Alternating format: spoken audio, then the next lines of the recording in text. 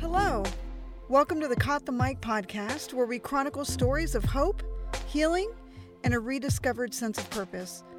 Through personal stories, guest interviews, and a few creative surprises, you'll see that God can pull us through the silence of our darkest years to a renewed sense of calling and mission. This is Gigi, your host. Along with my co-producers, Joe Lopez and Sammy Lopez, we'd like to welcome you.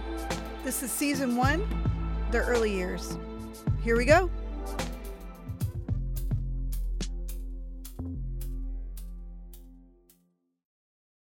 On this episode of Caught the Mic, we're talking about why God allows suffering.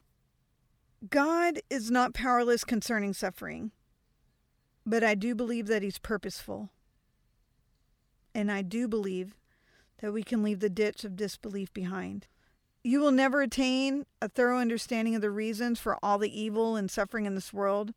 Yet, as a Christian, we do have God's Word, the Bible, which addresses some reasons for His purpose in allowing human pain and suffering. We can even start at the beginning. The first clue is revealed in Genesis, where Adam and Eve live in a state of bliss, right? And they have only one command that they could defy.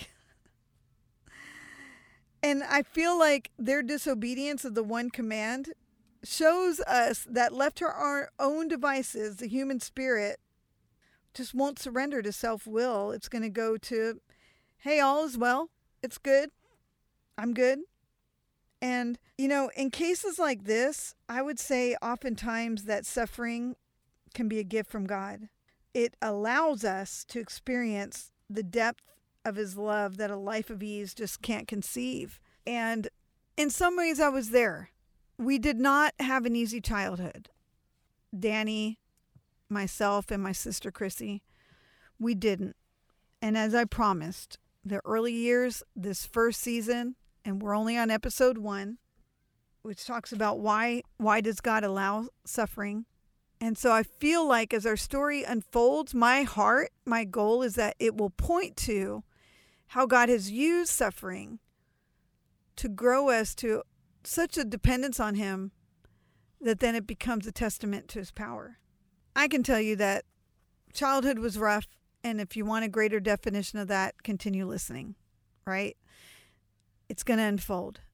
But I'm going to start with just the point of, let me take you to just one of the deepest places of sufferings that I've ever experienced. I was approximately, 18, 20 years old when I got to a point of being on my knees, my face in the ground, pulling at grass at a cemetery. And now looking back, I'm almost thankful for that season because it has set the stage for the rest of my life.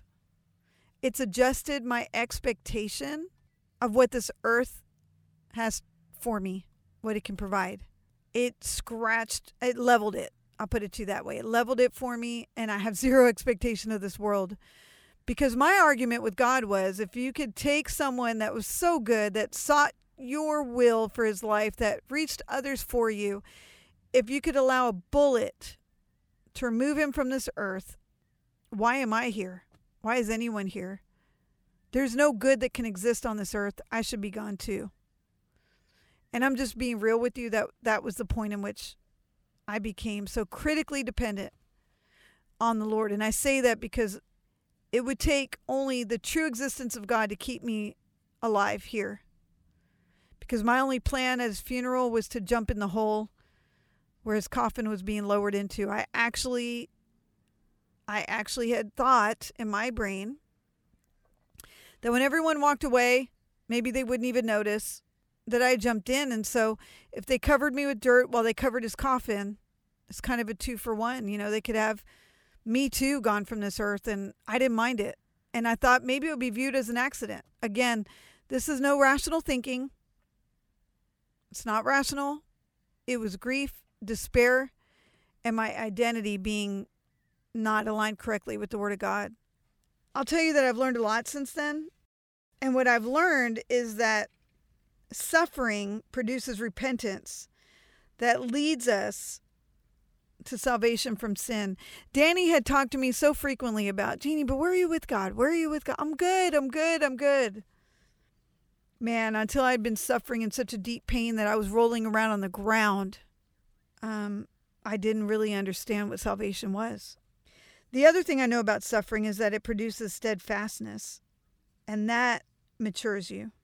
It matures you emotionally. It matures you in just spiritually in many ways.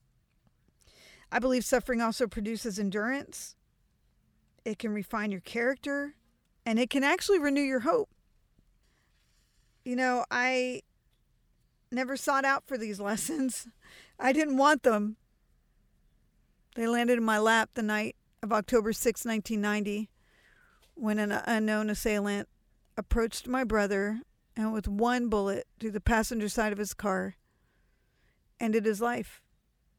It changed the trajectory of my life. Landed me in a world of things I feel I would never have known otherwise. I can tell you that the word promises many things to those in deep despair, in deep grief.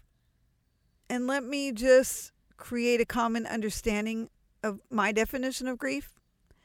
I believe grief is the collision of whatever our expectation was with the reality of whatever it is today.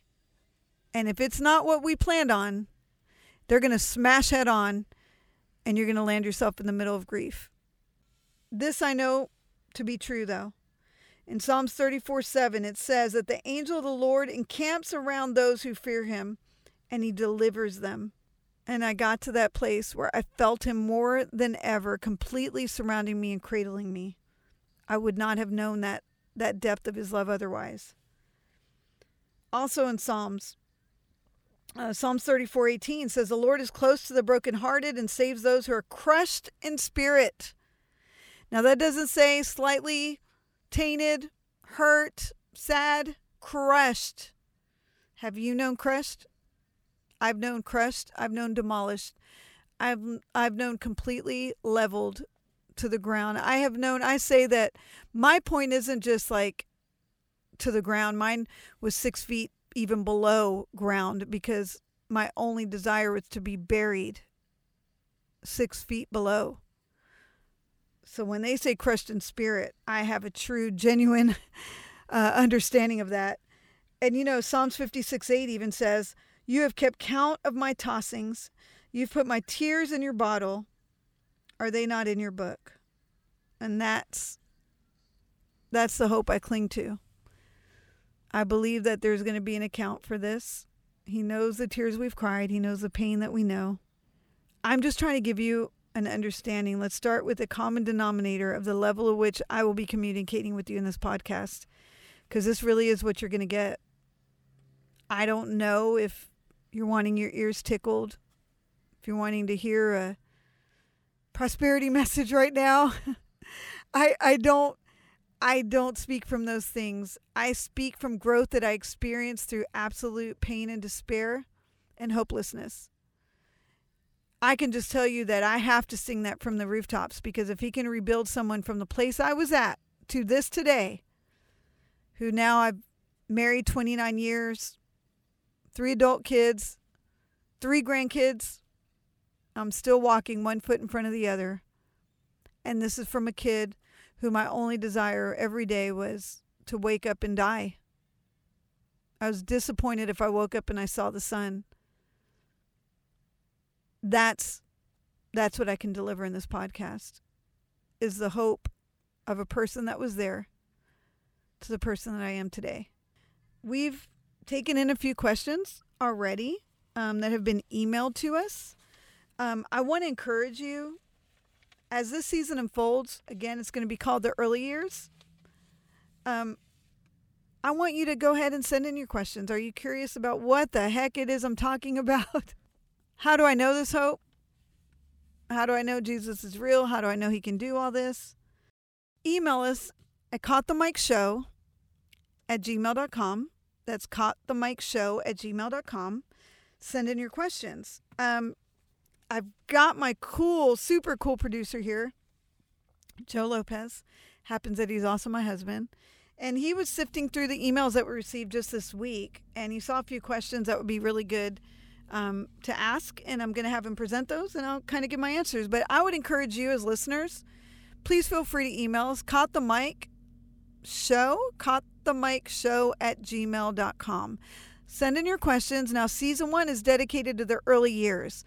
By early years, send in questions regarding childhood up to teen years. Now, I'm not touching yet on when D-Boy and I landed in Texas. Let's start before that to give you some groundwork so I can truly understand the context of where it is that we landed, and then where I landed eventually when I had to be on this earth without him.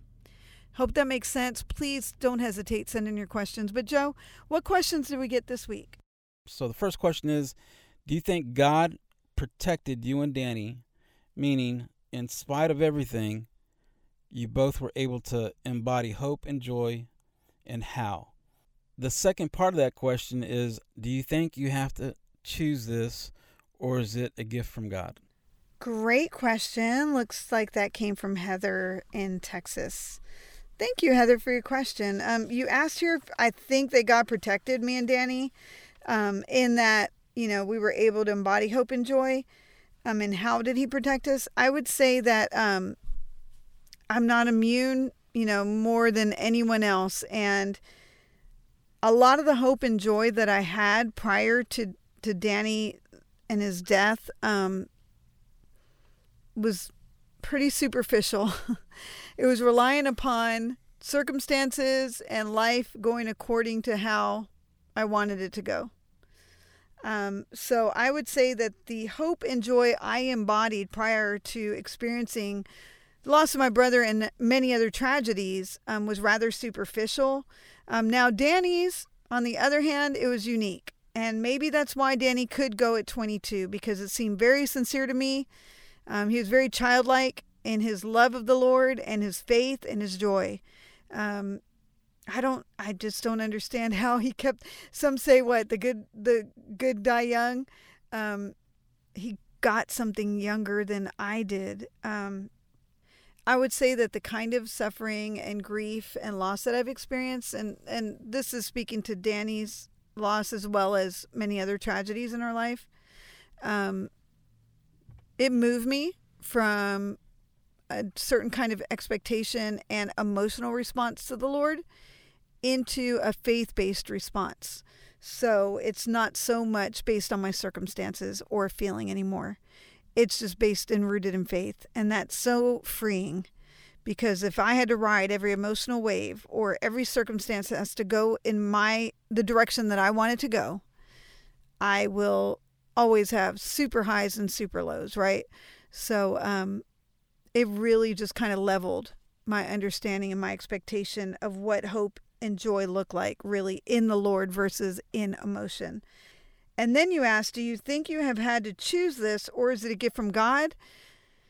I would love to say it dropped right on my head and boom, it was just there. I believe it's a daily choice.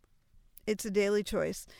Losses, pain, grief, depression, anxiety, these things daily try to consume us. And so every single day I have to grab hold and hug close the cross and a Savior, or I will drown. So although I would love to tell you it's a special gift I received, it truly is a choice, in my opinion. All right, second question. Do you hold anger against God for the loss of your brother? And how did you reconcile with God in time? That question came from a friend with the initials AM. And hi, AM. Thank you so much for sending that question in. And so you asked if I hold anger against God for the loss of my brother and how I reconciled with God in time, over that particular issue. And I would say without a doubt, my initial response was complete anger. But it came from a place of being uninformed and from a place of I knew how to speak what I believed, but I never had to completely 1000% rely and breathe and live upon that belief. And so it moved me from a place of, yeah, I believe this and I can rap about it and I can sing about it, I can talk about it, into now what does that look like when I actually have to walk this belief out if it contradicts what I'm seeing? And right there at that intersection is faith, right? And so God had the love and compassion for me to and the patience to walk through with me what this journey would look like for me personally. I mean, anger was just the top of my list, and I didn't want to see him. I didn't want to hear God's voice. I didn't want to see him. I didn't want to know any purpose through it. I didn't want to have any understanding of purpose through it. As far as I was concerned, there was no purpose, reason, rhyme for any of that to occur. So I wouldn't even hear him on the matter. How I responded actually addresses even the second part of your question, which asks, how did I reconcile with God in time? I reconciled by looking up and by listening. And by that, I mean, I've heard many people over the years to say, I don't hear God. And I get that. But I also know for me personally, I know when I've blocked him out. I know when I didn't want to hear him. What good is there to see in a bullet to the abdomen and the person you love and respect so much, that protected you, loved you, all of that, gone from the face of the earth overnight without a goodbye? I held a lot of anger, and honestly, I didn't want to hear God. But I can tell you the reconciliation occurred when I looked up and I listened. And I began to see where he was in the picture, where he was holding me, how much he loved me, and where he wanted to take me. So reconciliation came in the looking up and in the listening. All right. Great questions. Again, submit your questions to caughthemicshow@gmail.com. That's caughthemicshow@gmail.com. Last question. Do you have any regrets? Great question, FW out of Maryland. Thank you for that question. Regrets, man, regrets. I could list them off, but I will take you specifically to that era. And my regrets started small and kind of grew, and then they were drowning me. And I will say, from the smallest regret of, did I say I love you one last time? Could I have hugged him and kissed my brother one last time? Then moving into another era of my life, was I present with people I loved? Was I so wallowing in the past and that murder and everything that I missed out on things in front of me, and things ahead of me? I have many, many regrets, and I will tell you that they are many. But what I learned is that, guess what? They can also be hammered to the cross. And when I did that, my sins and my regrets could be pinned to that cross. It was very freeing, because regrets can turn on you and become sources of shame, because you realize what you missed out on. You realize what you didn't see in front of you, and who you didn't see, or how well you didn't love, or maybe you could have been a better parent. You could have been a better daughter. You could have been a better... It just went on and on and on. Once the scales fell from my eyes and I was healing from the grief, it became a matter of those regrets drowning me. I believe the plan for regrets is just that. It's to steal more years from us.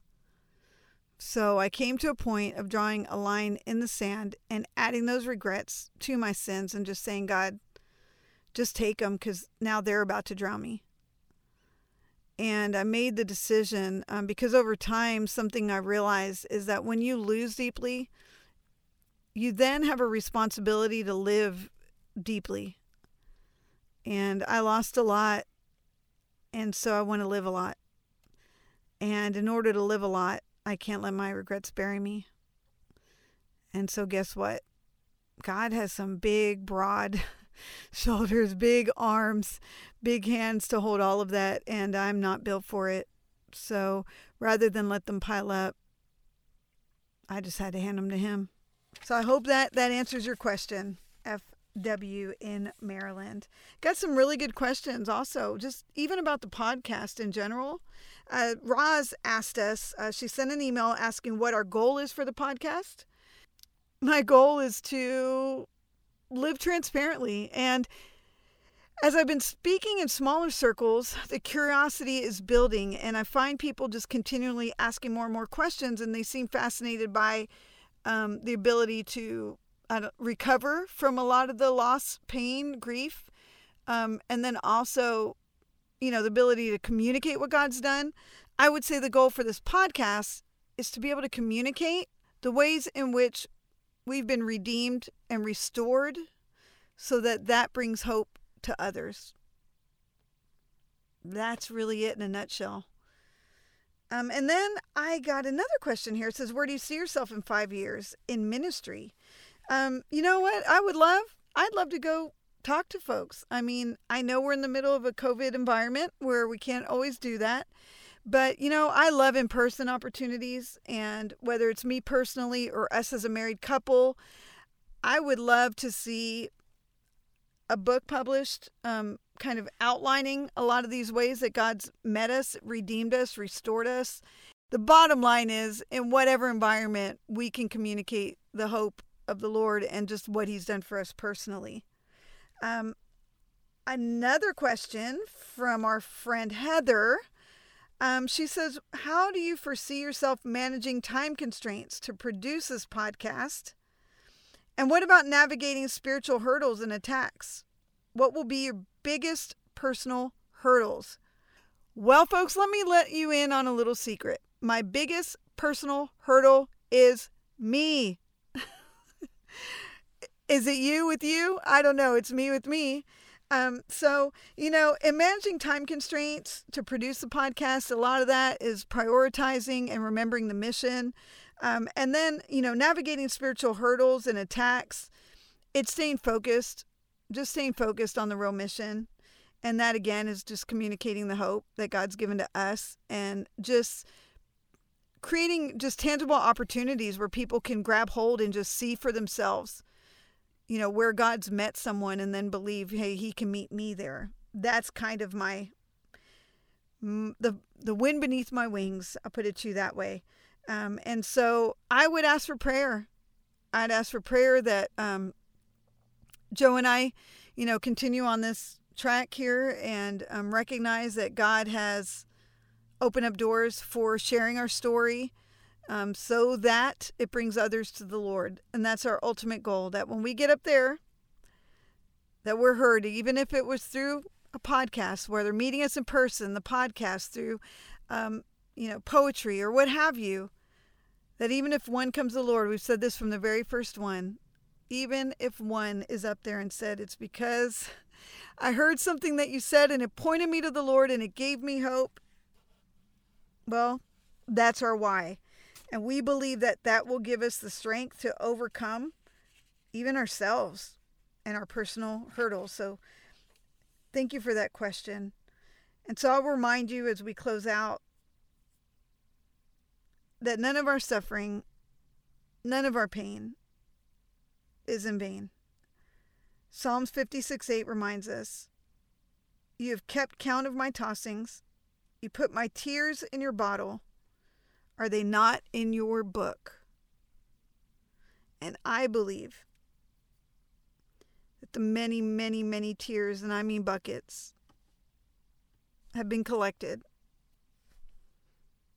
And because while here on earth, we decided that for a little bit, we would turn those around and not let them drown us, but we would point to the Lord and how He kept us alive. I believe all those tears will be written in that book, and there will be purpose in them. So please continue to hang with us through this podcast, and may that story continue to unfold for you. Love you guys. Stay tuned.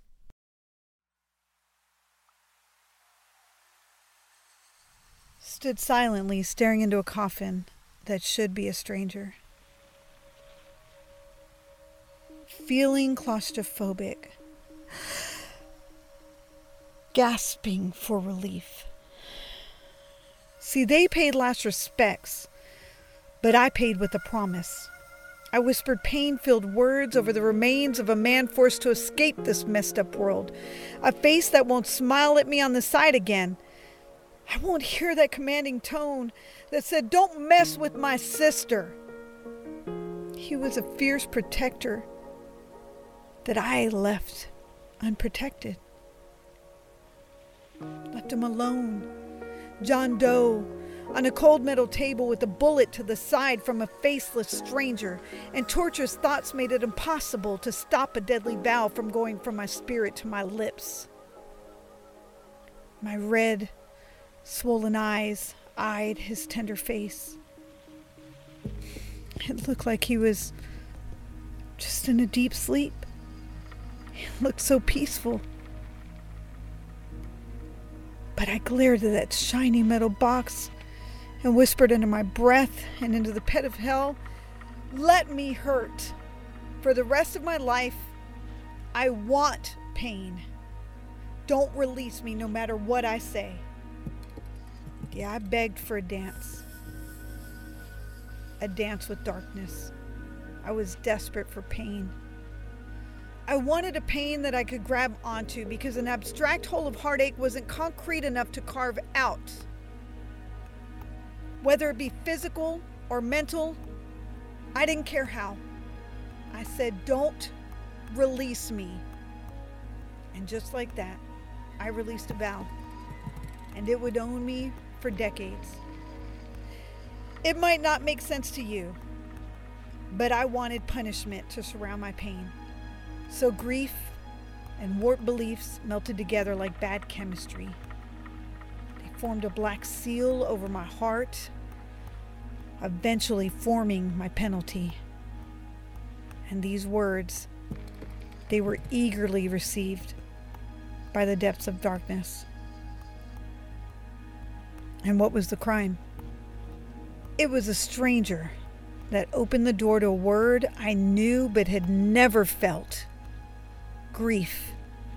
Like a burning hell on earth, it left me an empty shadow, barely existing on the brink of insanity. I actually pleaded for an accident to end me.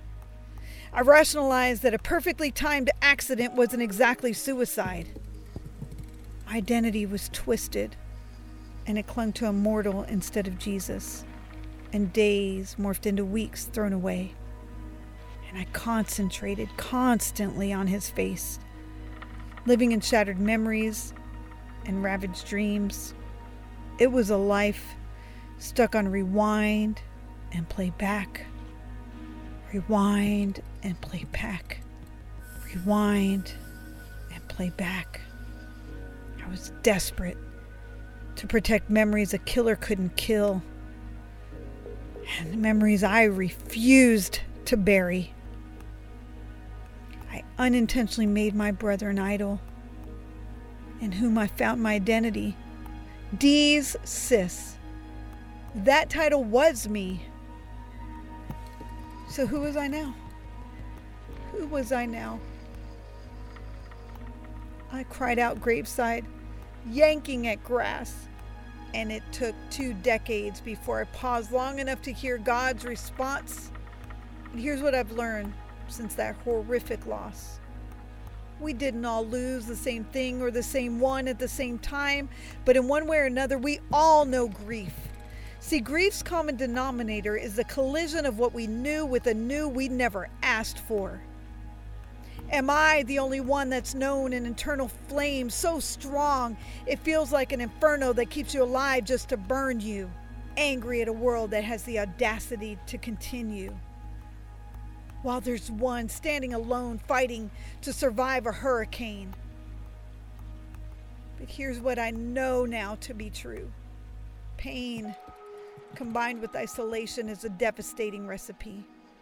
It creates an ulcer, a dark place capable of manipulating God's plans for his most favored creation.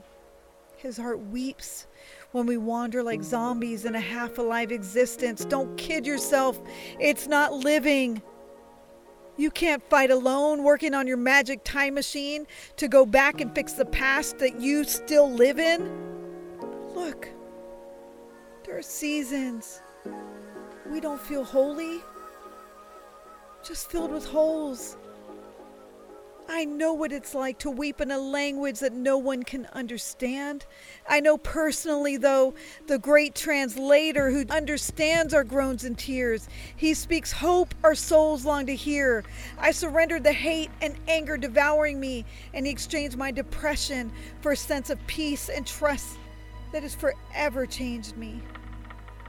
We won't always know every word, every sentence that becomes our story.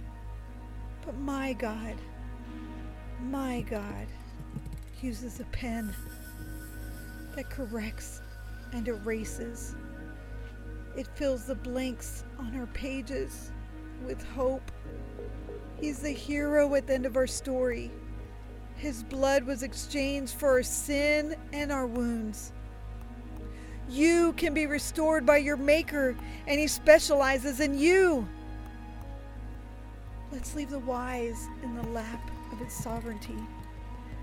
God can lead us out of any hell that we've made home. His blood has been exchanged for our sin and our wounds.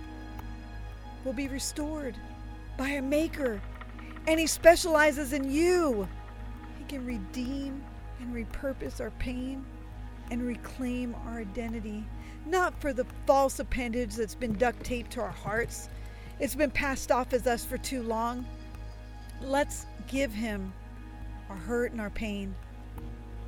Let's make them our battle scars. They'll be limps that cried out that we fought like Jacob. Our losses and gains will be weaved together, making a quilt called a testimony, lightening our load so we can see the door that has a cross for a handle. Open it. You'll see your healer.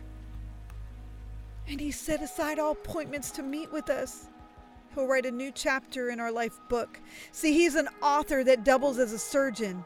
He'll fill our veins with power surges that purify our existence, once toxic.